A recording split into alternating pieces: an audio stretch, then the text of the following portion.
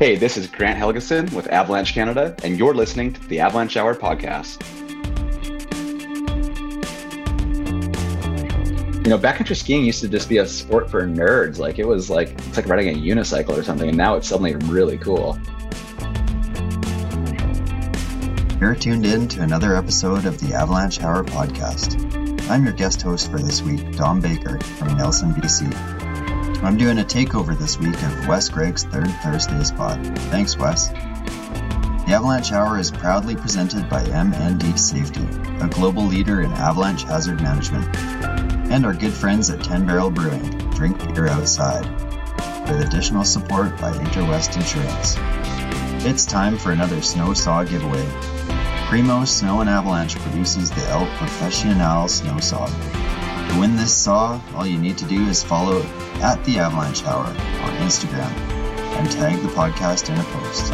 I'm excited to share with you an interview that I recorded back on New Year's Day with Grant Helgeson.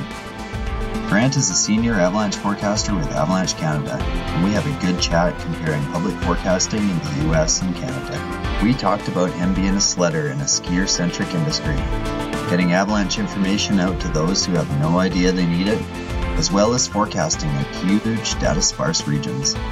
We probably had a bit too much fun, so this is going to be a two-part episode. Without further ado, this is part one with Grant Helgeson. Grant, welcome to the show. Hey, thanks so much for having me on. Here we are in deep winter, January 1st. That's right. Yeah, it's New Year's Day. This will get broadcast maybe a month or so from now to fit in with the schedule. And it is New Year's Day for us today. And it was a powder day, one of those developing powder days when it started out with not much new snow and just got better over the day with some new snow and some wind. Yeah, all the magic avalanche recipes coming together. I was out in a really neat spot north up into the Gold Stream yesterday playing in the snow, and what a funky stuff we have. This year is off to such a weird start. I'm really not sure where it's going to go. It is interesting, actually. And I've noticed, we should segue into maybe a little bit about who you are and what you do. But I was reading one of your forecasts for Avalanche Canada, and I liked how you said the snowpack is a mess. It was like lighthearted, casual, but to the point, and very expressive of that point. Yeah, I am. So what's my deal? I am now one of the two senior avalanche forecasters at Avalanche Canada. I'm also assistant project manager there. So that means that I get to work on a lot of cool things, which we should talk about at some point. But this is lucky number 13 of me. I think this is my 10th season at Avalanche Canada. Spent 4 years. So I guess I'm halfway into my 13th year, something like that. But 4 years at the Utah Avalanche Center, been with Avalanche Center since 2011. It's kind of wild how these things evolve. I think that these are really challenging jobs to get, and no one ever targets becoming an avalanche forecaster. I mean, there's 200 of us in the world or something like that, maybe 500 on the broadest possible count. But it is such interesting work, and we're all so passionate about what we do that it's a really fun job. And I kind of chuckle at times like this too. Like I got up at 5:30 this morning and was doing all of our early morning updates. And now here I am at 6:00 at night, still talking about snow and weather and avalanches, and still updating our sites and looking to see what's happening out there. But absolutely, big incoming storm, and you can hear that passion, man. That's cool. Is that something that you had like right from the start? Did you work in snow and avalanche before Utah Avalanche Center? Perhaps you can take us back into your background a little bit there and talk to us a bit about how you got from the States and working in Utah, and then currently at Avalanche Canada. Yeah, it all comes down to a love affair with Canada. I'm an American through and through, Missoula, Montana kid. And I was so passionate about snow and avalanche that when really early in my backcountry skiing career, I was like, I got to figure out what's going on. And so kind of got myself into the Canadian curriculum during university. So I took my ITP or industry training program level 1, which doesn't tell you much about how to make good decisions in the backcountry, truthfully. It just makes you into someone who can speak snow dork in Canada, actually, and take really good notes. Absolutely. Your observation gathering at that point, hey? Yeah, 100%. And just, handing that information off to decision makers. But my path was a little bit roundabout. My background is actually in business marketing and management. And I was a partner marketing coordinator at Backcountry.com in, when would this have been? 2007 or something like that. And Backcountry.com was just a year or two after startup at that point. It was a really fun place to work. I was working with all the big brands. I mean, I was passionate about being in the mountains. And this kind of seemed like a natural extension of where I could go and practice business, but also work with brands and people that I liked. And I remember Bob Merrill was one of the guys who was around there, along with Dustin Roberts, and was one of the folks who was around there when that thing started. And I started expressing some interest when I saw a ad one at the Utah Avalanche Center for an assistant Avalanche forecaster. And I was like, oh, that's the dream job. And I mentioned this to Backcountry Bob Merrill, and he got on the phone. I remember very distinctly, like we in Backcountry.com, like these little cubicles, like everybody can hear everybody. My boss sits, 20 feet away from me.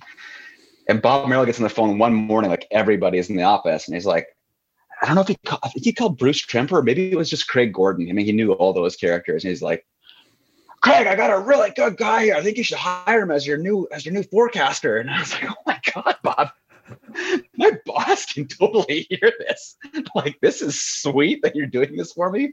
But man, like, I hope this works because the cat's out of the bag. And I started pursuing that zealously. And I honestly didn't get the job because I was the best snow person. And I was actually pretty green. I had no industry experience in the snow and avalanche game at that point. But what I did have was the marketing experience. And at that time, they were trading Black Diamond, website banner ads for like a pair of gloves and a backpack for the forecasters, like the odd pair of skis, that kind of thing. And I was like, boys, you can do a lot more with these eyes. And so started setting up partner marketing agreements for them and really kind of bringing them into the modern age for their digital side of what they were doing while they mentored me in snow. That's a good trade. Yeah, it really was. I felt incredibly, it was so generous of them to really kind of take me under their wing and do that. I felt at the time I was really honored to be able to do that work. And the funny thing was, like, I got that first job, I think February 1st, and the contract ended April 1st. So it really wasn't very much work, but I was like, I take this. So I put everything I had into it, and then started fighting fire in the summers, as many of us do, and people tree plant and all that kind of thing. But I got into the fire game and came back to it and did 3 more years with those guys, working with primarily folks like Craig Gordon is my number one mentor there, Bruce Tremper, and they really got me into the game. We started developing partnerships with the snowmobile manufacturer, really helping everyone out, like bringing the Utah Avalanche Center into the modern era with trades and reaching out to new people. At that time, I was part of the Know Before You Go program. And Craig Gordon and I, in the early days there, used to talk to I think it's about 25,000 Utah kids every year. At the school system? Yeah. And it was wild. So primarily like grades 6 through 12. And we were just talking with kids. Like every time we could get an assembly, we'd go and do it. So we were not sleeping much there. It sure sounds like it. Yeah, because in the American model, like you get up at 4 a.m. to write a forecast. You do a field day. Often at times I'd be like in a school in the late afternoon or early evening doing an assembly. And Craig and I would just hit that cadence nonstop. I remember in those days, Craig was just drinking so much coffee. I'd never drank coffee prior to that, and just kind of running about 4-hour sleep windows.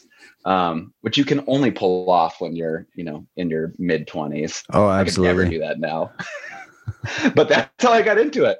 And eventually transitioned to Canada. I was always spending my summers in Canada and had a Canadian partner at the time. And yeah, I've always loved BC and Alberta.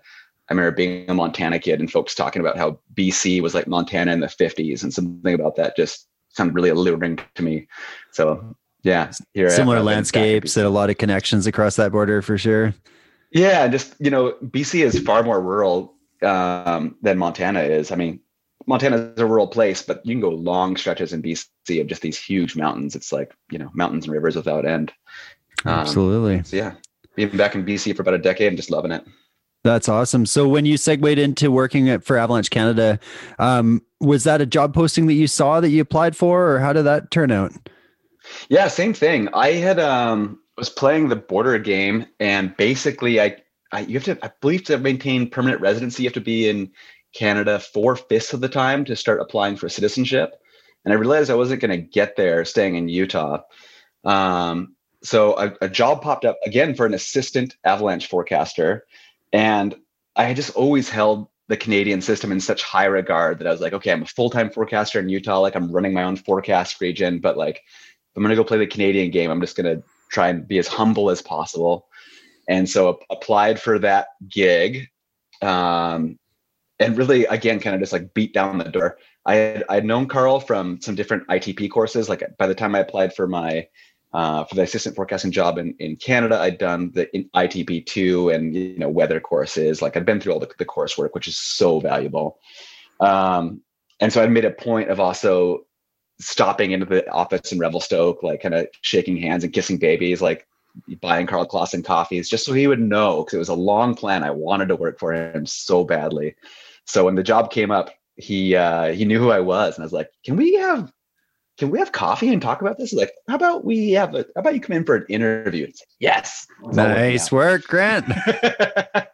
It paid off. It sounds like you played the long game on that one. I really did. Yeah, I really did. And it, those desires of, I guess that was 30-year-old me or late 20s me, and now to be 38 and doing it, like I still do pinch myself at times that I get to live in Revelstoke and do this work. Like, it is pretty fun. And you haven't stood still since you've been here either, because your role within Avalanche Canada has gone far beyond that of an assistant forecaster at this point. Now you're one of the senior forecasters. Yeah. You were saying. So what does that involve? Oh, yeah. So that first year, it was great. I was kind of like I got to be a ski bum a little bit for the season. Like, I think they offered me 50 days initially. And so I planned trips all around it because I really want to start familiarizing myself with the mountains of Western Canada. So it was like, I did numerous hut trips that year. Like, I spent a bunch of time on the coast. I was down in the Southern Purcells. Like, I had these huge blocks of time off. So I was just kind of scheming with all my buddies to just be skiing and sledding all over BC. And they took notice of that, and at the end of the year, gave me a full forecasting gig at that time, which kind of meant that you would take on about 100 to 120 days a year. And I did that for another year with those guys. And then they had this idea, because it is a struggle in this industry to find what you're going to do in the summers. Absolutely. That's part of this game. And so I was doing the fire thing, but it's kind of like, how do I make this work? So I was bouncing to Alberta for fire, coming back to BC. Anyways, they had a competition, and they had a year-round forecasting competition. And myself and James Floyer, who's now one of the supervisors of the Public Avalanche Warning Service, got those gigs. And what that meant for me essentially was I started working kind of like 9 to 12 months a year at that point. And I got that gig for a couple reasons. I think one, I was, again, beating on the door, super keen, kind of always the kid who would show up to work early, stay late. But that time I was also the only sledder amongst the crew. And like the only person who, had owned multiple sleds. In Utah, I was spending, 75 to 100 days a year on sleds. And I grew up ski racing, like I'm a skier through and through, but like I'm pretty well equal parts a sledder at this point. And we were just starting to open up the North Rockies pilot project. So the North Rockies is like this 50,000 square kilometer region that basically starts in like Prince George, BC, and then runs north from there. Chetwynd, Tumbler Ridge, very remote part of the world. Kind of a weak continental snowpack, but down near the Caribous, they'll get big storms on the western edges of it. And so that meant that year I started hanging out up there a bunch and working with the province, and we at that time the Canadian Avalanche Center, to figure out how we were going to better offer public safety products in that part of the world. And so it's a part of the world that's seen a lot of accidents, but there's not a lot of professionals operating up there to backfill for rescue or to provide information for you guys to put that forecast together. Hey. Yeah, it's cowboy country up there. It's come a long ways, but there's very few professional operators. There's a couple little heli skiing operations, which are fabulous, but you don't have the density of professional data that we would have down here in the South, as folks up there call it. So it's challenging. And the snowpack, it's a very strange geoclimatic. There's many different regions there. So from the really dry side near Tumbler Ridge, which probably has like 100 centimeters of snow on the ground right now. And then you look at like the Renshaw, which probably has like 250 centimeters on the ground right now and is like much more in line with like a Caribou or a deeper snowpack.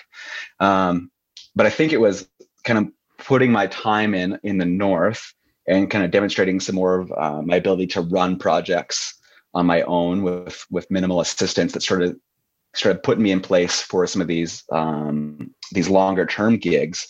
And so I think just hanging out for long enough and having some different skills led to this senior avalanche forecasting job that I share. Mark Bender is the other senior avalanche forecaster.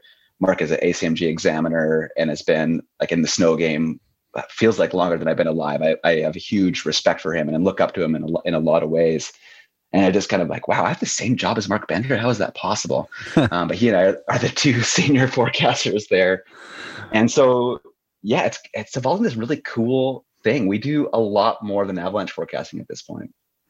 So when you, when I reached out to you about this interview, you were actually up there installing weather stations to gather a bit more data, I guess. Would you talk us through kind of how you're dealing with some of the data gaps you've got up there?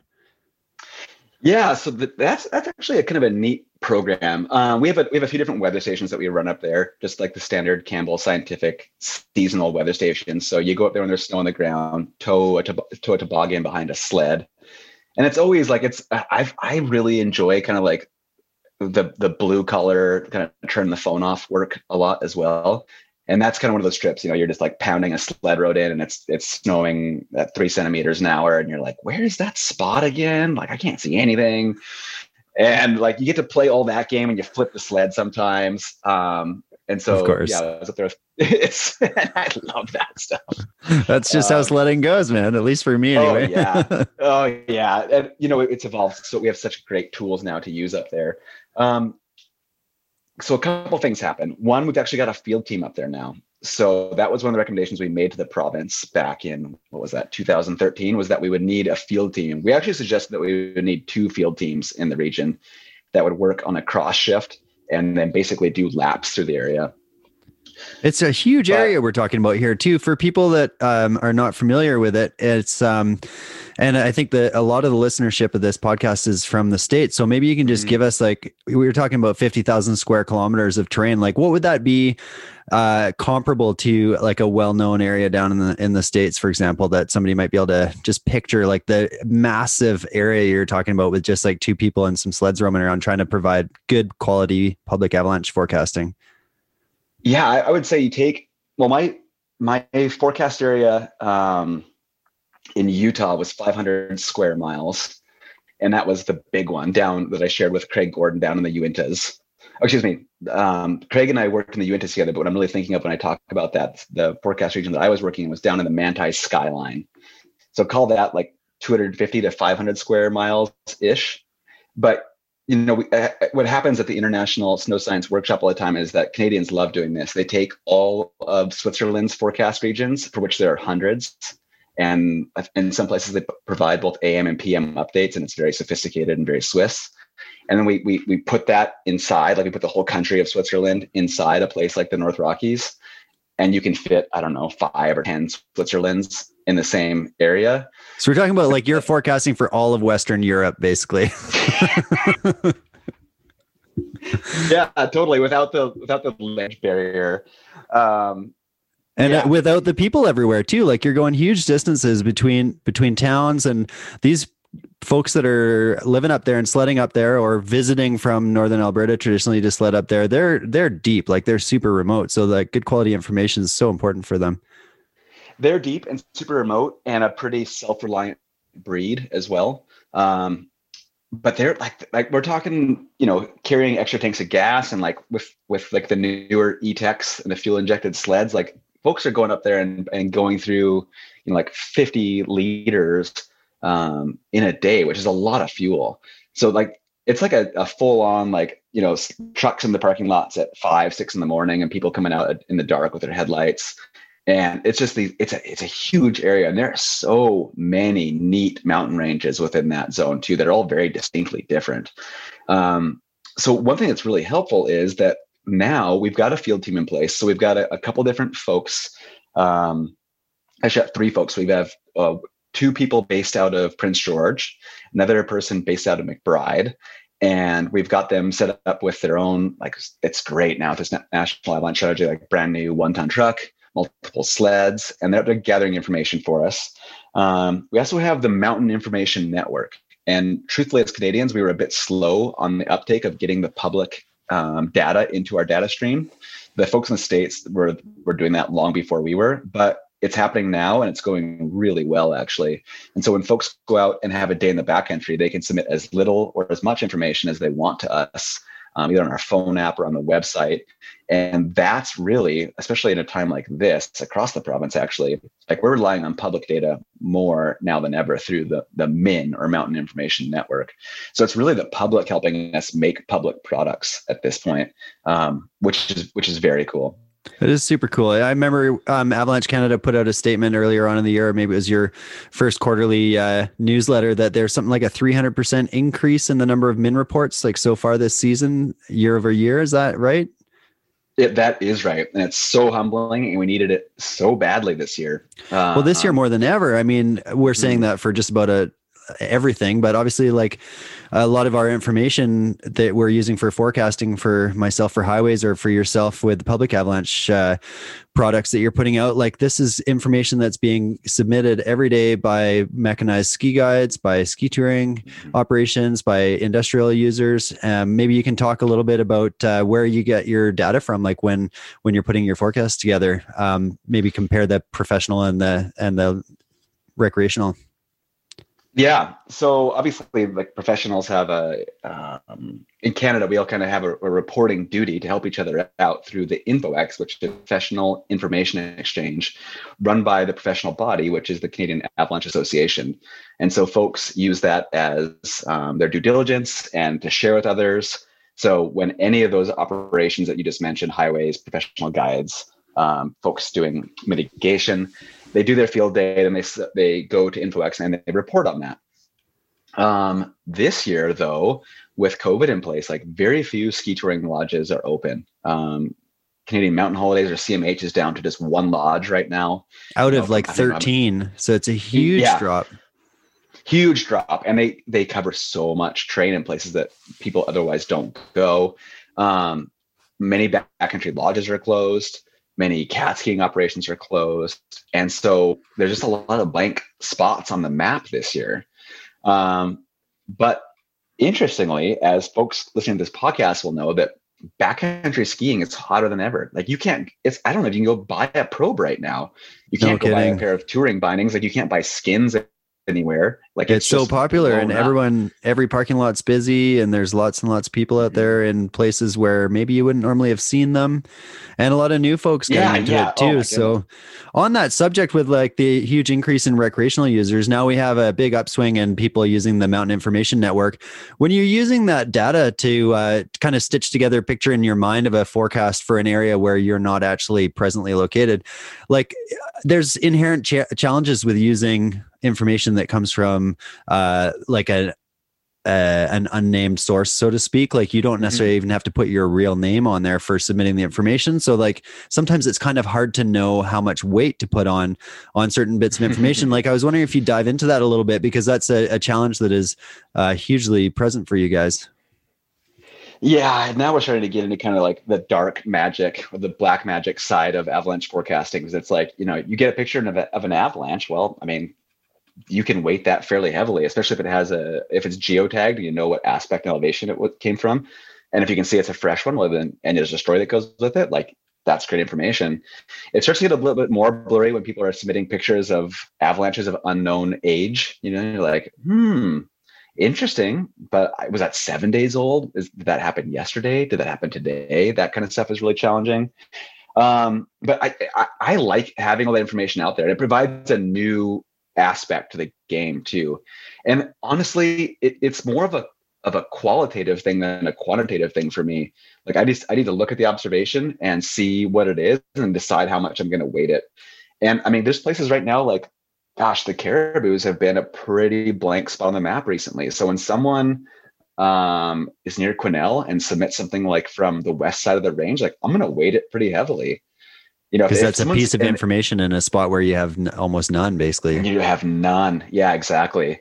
Weather stations have become super important. I remember like in Utah, occasionally, Craig and I, with the cadence of the forecast, we might have gone out on a Friday and then put out a forecast. Like on a Saturday, we might not have been out in the field on Saturday. And I mean, I remember Drew Hardesty, another mentor to me and someone I have tremendous respect for, excuse me. I remember him saying to me early on, like, you got to be careful forecasting by wire. And he was right. Like, we're forecasting by wire a lot right now. And so when you're just relying on remote weather stations, which have errors all the time, or, the wind sensors, the anemometers freeze up, or the tipping bucket is out of antifreeze, or you name it. You're really trying to take like what you know of the region, and you're coming up with a hypothesis every day. And you're just, for me, I'm just picking things and asking myself, like, does this confirm or deny my hypothesis? And if it confirms it, great, I'll move on to the next piece of information and see if I can strew together the story.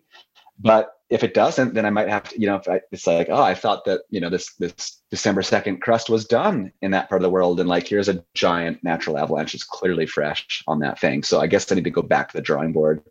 And I think that the way that I'm dealing with that now, this has been a bit of a maturity thing for me, is that I just focus on expressing my uncertainty with the snowpack a lot more to the users. And it's so much easier that way.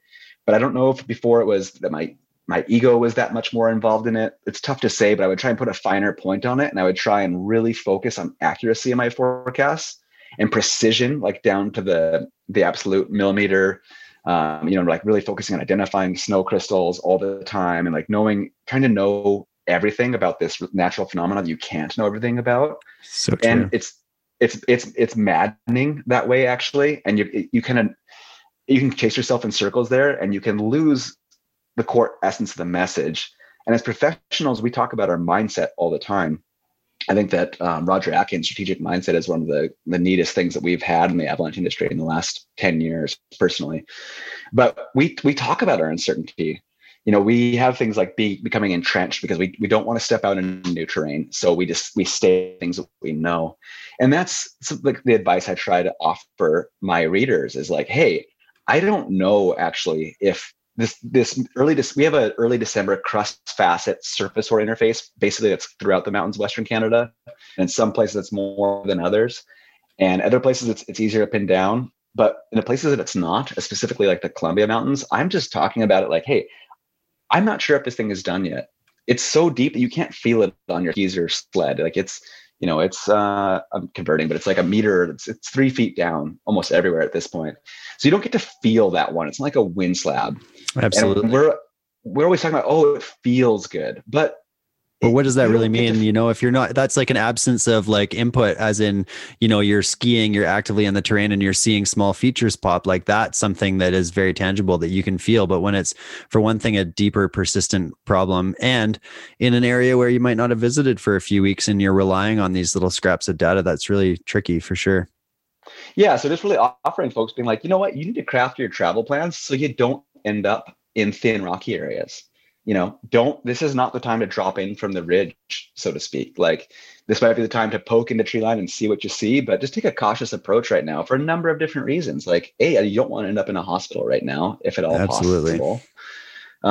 B, the thing that I'm thinking about too is like, I don't want to have to call for a rescue right now and bring a bunch of volunteers out for me and, one or two of my friends. They don't know that what our So I'm just kind of telling people about the problems and not trying to say like, this is done or this is good to go or be very scared. It's like, go up there and explore, but use the terrain to your advantage right now to choose lines you go out and have a great time with.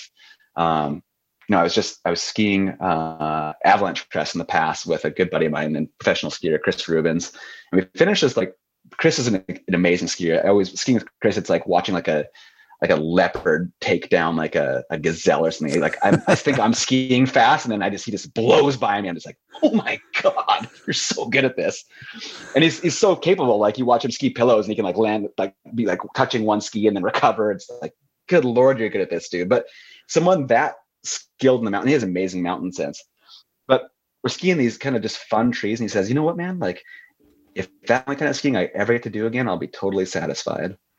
That's a person that skied the gnarliest, the steepest, like all the Alaska lines and all the crazy stuff. And he still has the joy within him to be able to ski like fun, mellow, inconsequential tree skiing. And that's really what it's all about. That's like taking the ego out of the equation and just allowing yourself to have fun.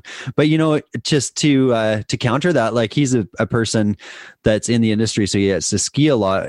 That's a tough thing for somebody that's only getting out on weekends to do, right? So it takes a good consistent message in the public avalanche bulletin, and then it also takes, you know, a bit of miles, a bit of maturity and some experience to be able to, like, you know, tap or cool a little bit when the conditions don't allow to send.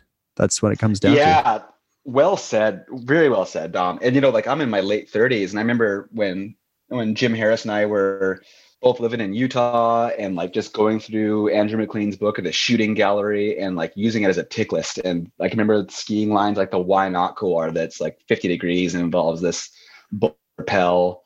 We can talk about incident stories at some point here too, but it was like, I felt like I had to go out there and sort of slay dragons. I think that Bruce Tremper is where I got that mind, not that mindset, but that terminology from, that young men need to go out and young people need to go out and slay dragons. And that's part of it.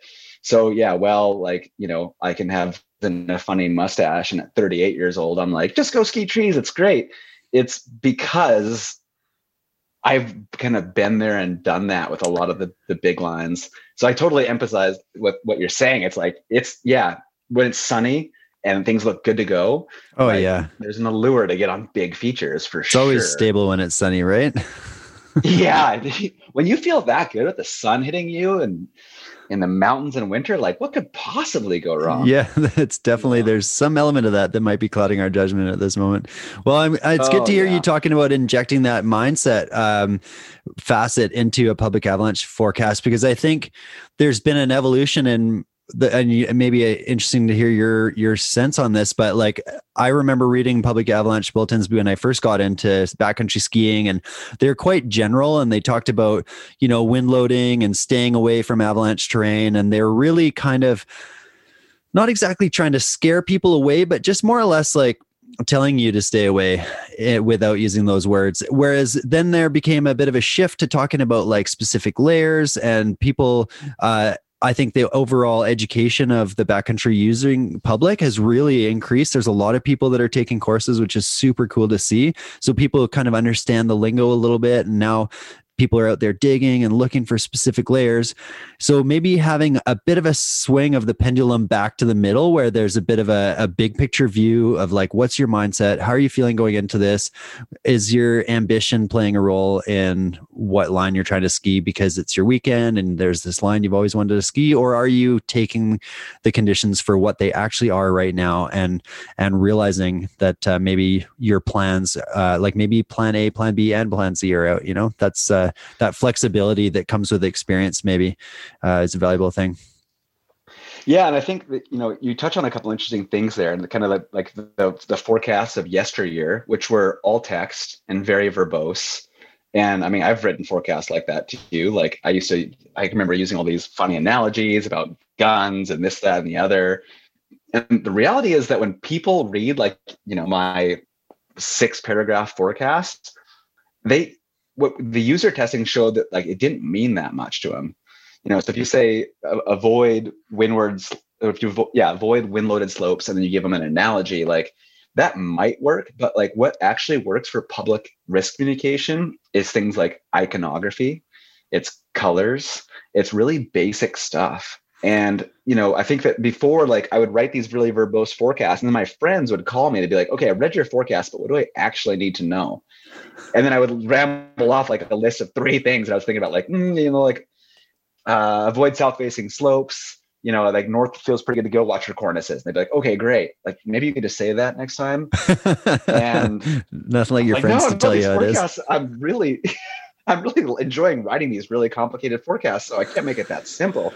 So was there some testing behind the shift towards the icons that we see now in the public avalanche bulletins, and icons that are quite similar to those used around the world? Realistically, you know, you have like basically 3 elevation bands: alpine, tree line, below tree line, and then you have the compass rose for aspects.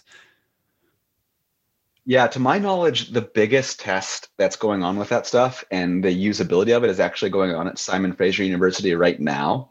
For the most part, to be totally honest, all that stuff comes from a bunch of men who look like you and me deciding that this is what we need to tell people about the Avalanche patch. And it's folks that are really experienced like you and I. And if they don't get it, how could they possibly not get it?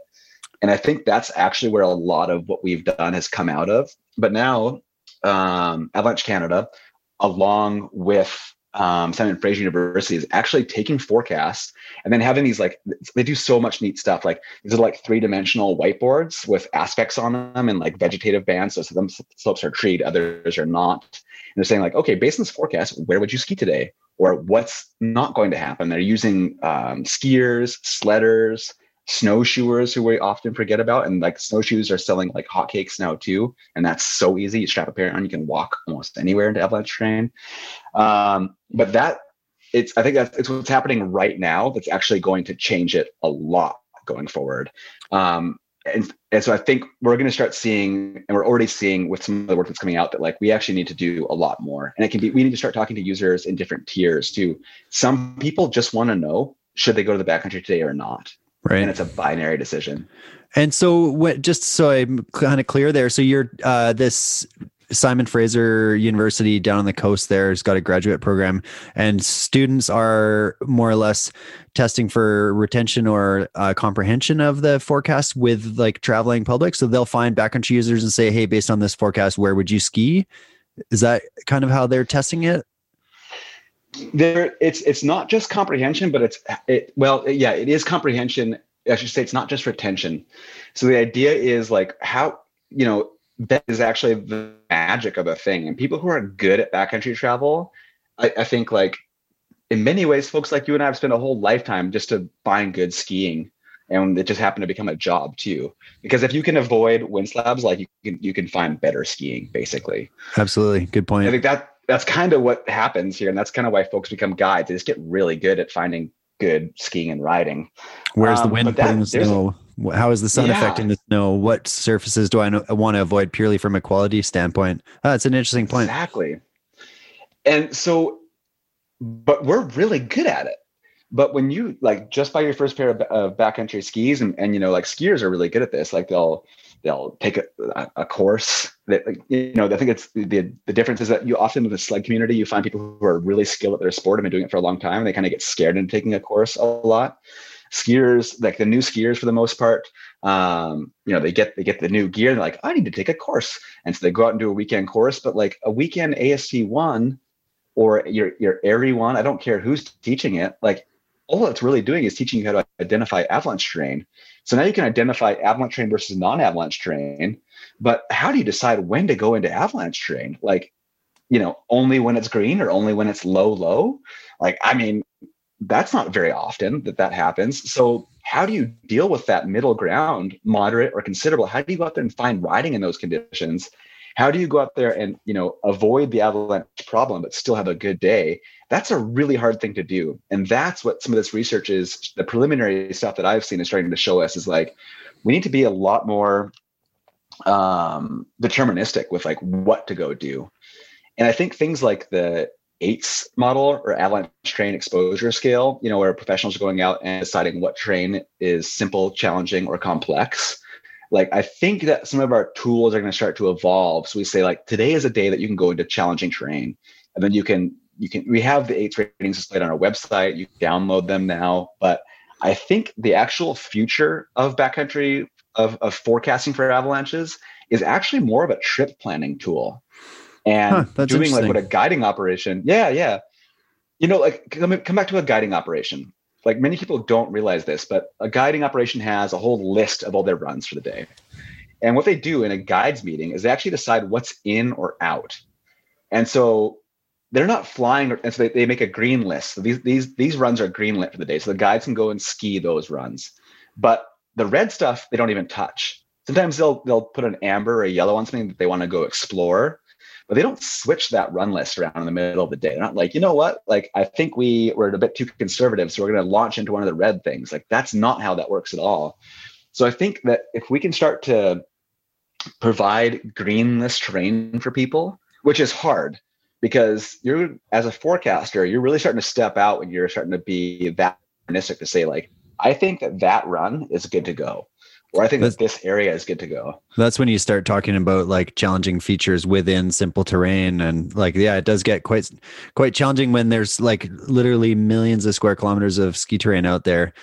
And you can't be in every place at once too, right? You're still at the end of the day relying on little snippets of information here and there to write a forecast, which just to bring things back kind of to the start of the conversation, when you were first starting with Avalanche Canada and exploring and covering so much terrain, and then these visits that you're doing to the North Rockies, like that surely is helpful for you when you're putting these forecasts out, because you at least know the zones and you're not just like full bore armchair forecasting. No, and like you just can't be like the full armchair forecaster. One of the interesting things about our team is we have a revolving cast of about a dozen different characters who write forecasts, some 100 days a year, others only 30 days a year. But they're all folks who spend a lot of time in the terrain, either as Avalanche workers with different jobs, doing consulting or engineering, many, many guides. So they're out there skiing and being in the terrain. And to be truly good at this job, you have to be able to put yourself in the terrain. I think that Joe Lammers, who I worked with for many years at Avalanche Canada, like I would always see him kind of over at his desk, and he would sort of like look meditating. And I remember asking him the first time that I had the courage to when he opened his eyes, like, what are you doing there? And he said, well, he always had the steel ruler too. So he would put his thumb on it and be like, okay, that's 20 centimeters of snow. And he'd be like, I'm just going to go put myself in that terrain. And he had spent so much time in the mountains of Western Canada doing this, that, and the other, that he could pick a terrain feature from any region and go like visit that terrain mentally and see how he felt there. So it was this really incredible look into the mental model. Wow. That's a strong mindset. Hey. Yeah, it's pretty cool. But at this point, like, I've spent enough time in all the regions that I have a few spots in every region that I can kind of think about that way. I guess you get to know the popular spots after a while, right? Oh yeah, and you need to know the hot spots in every region, and you need to be able to go visit those places. And one of the great things about Avalanche Canada now, especially, is that I spend about a third of my time doing field work. So I'll be in the office for a shift doing a number of different tasks, but then I'll go into the field for a week at a time, usually a week to 10 days, a month, and I'll go visit those spots. And so I'll be forecasting for a region, then I'll go in there and get to actually get my hands in it and touch and feel it again, and really ground truth myself again. And like that process is critical, because to be honest, we don't get a lot of feedback at Avalanche Canada. Like if you totally blow a forecast, you might hear about it from the public, or you might hear about it from an email from a professional. But it is so different from like what I was doing in Utah, where in Utah, I would get up at 4 a.m. I would write my forecast. It would be out the door. And well, at that time, I'd be recording the voicemail as well. And so I'd be getting in the truck and going out sledding and skiing about 7 o'clock in the morning. I only wrote one forecast in the morning. I went out there to the field, and I got to know right away. Like sometimes it would smack me in the face. It's like, oh, you get out there and like just getting pounded by snow, and you thought that wasn't going to snow at all. Or you're like, I expected that 20 centimeters wouldn't do anything, and 15 plus centimeters or 15 centimeters plus wind, and like things are just, I'm getting shooting ducks everywhere. I'm scared. I think you have to go and do that first. It's such a good point. That's a lot more like a ski hill forecasting job, where no matter what the storm is doing and how gnarly things are, or whatever the conditions are, you're out every single day. I always thought, like when I was ski hill forecasting, that we're really just coming up with a theory in the morning and then spend the rest of the day theory testing. And then at the end of the 100%. Day, you've got a much more succinct idea of what's going on out there, because you've been out there, you've been hurling yourself onto the slope, or you've been chucking explosives or whatever it is. And you really are getting that feedback where, some of the highway models, or like the public avalanche forecasting model, you have so much terrain to cover. You really can't be everywhere every day. So you don't necessarily get that feedback on how right you are. So it's great to hear that you guys are getting out into the field regularly to ground truth your ideas there.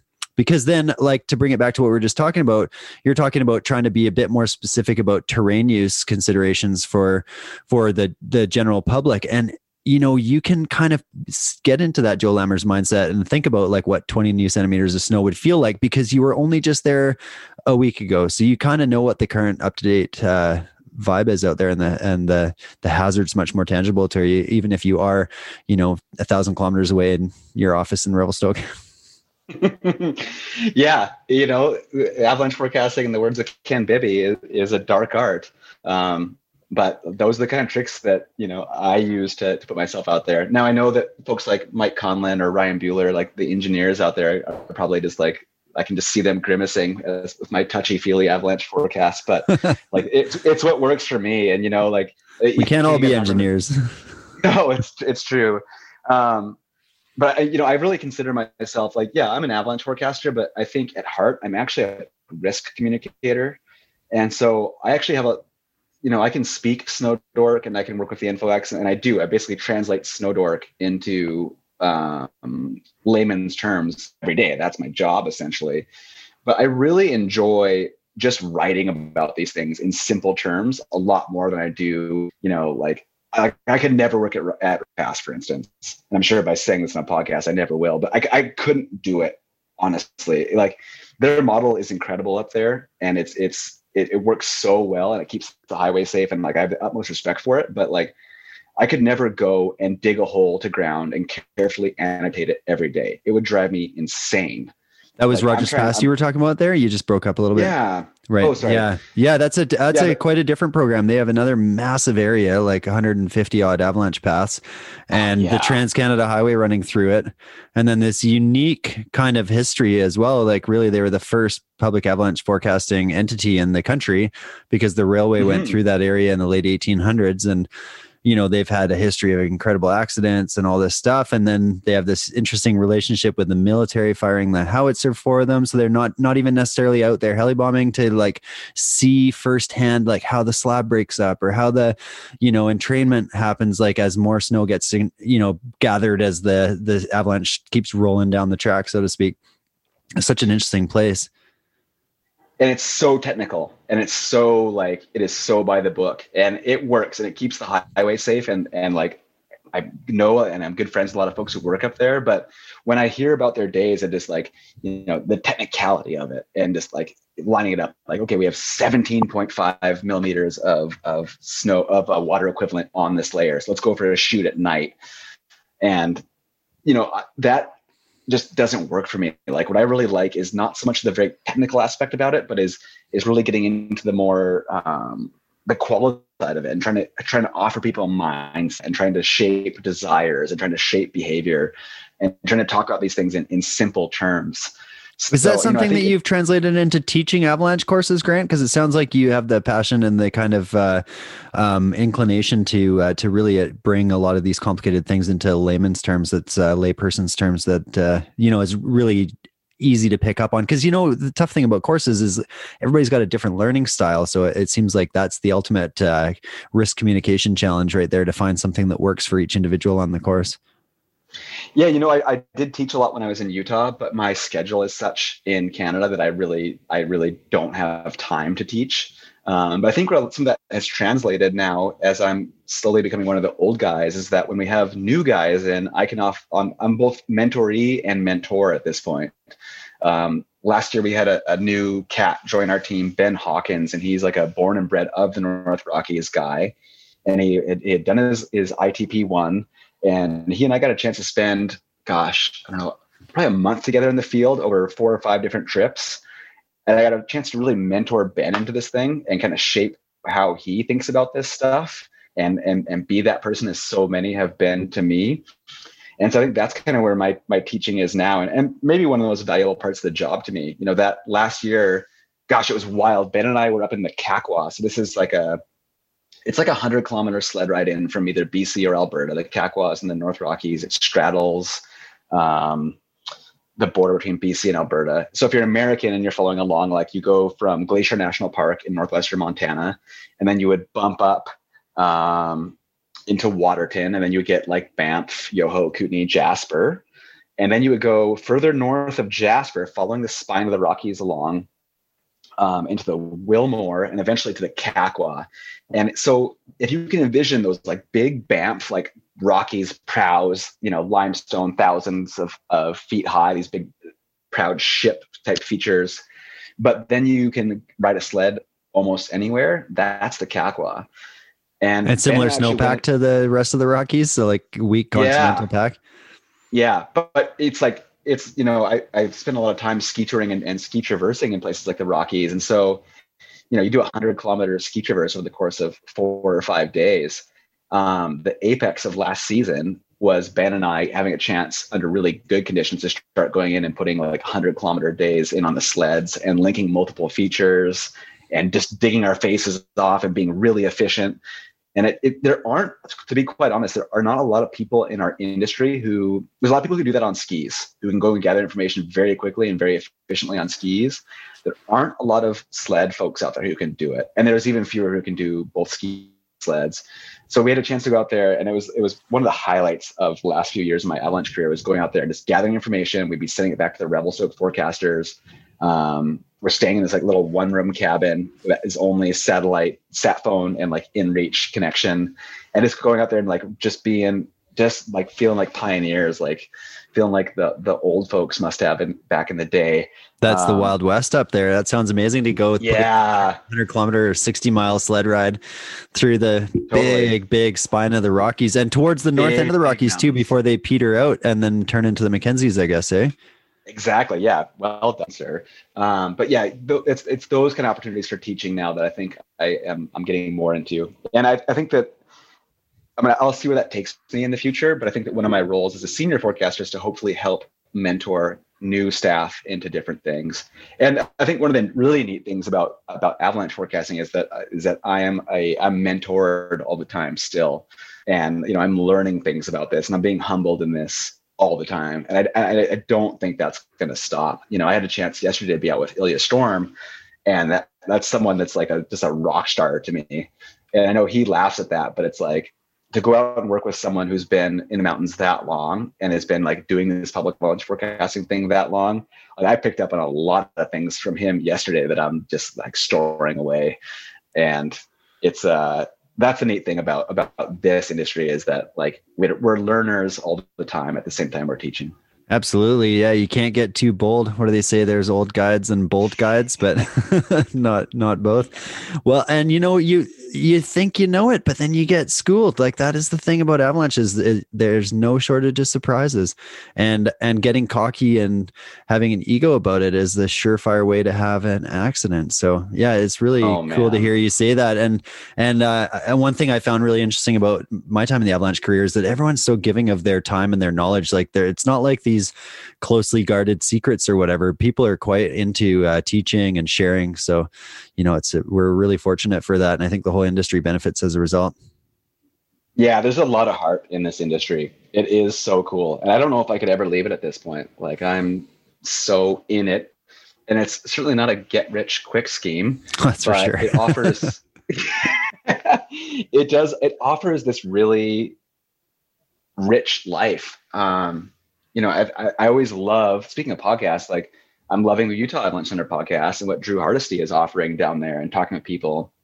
I recommend that listeners check out the podcast from there. That backcountry skiing is more like blackjack than chess. We think we're making these strategic moves out there, but in reality, we're betting it all on small pieces of information. And, good analogy.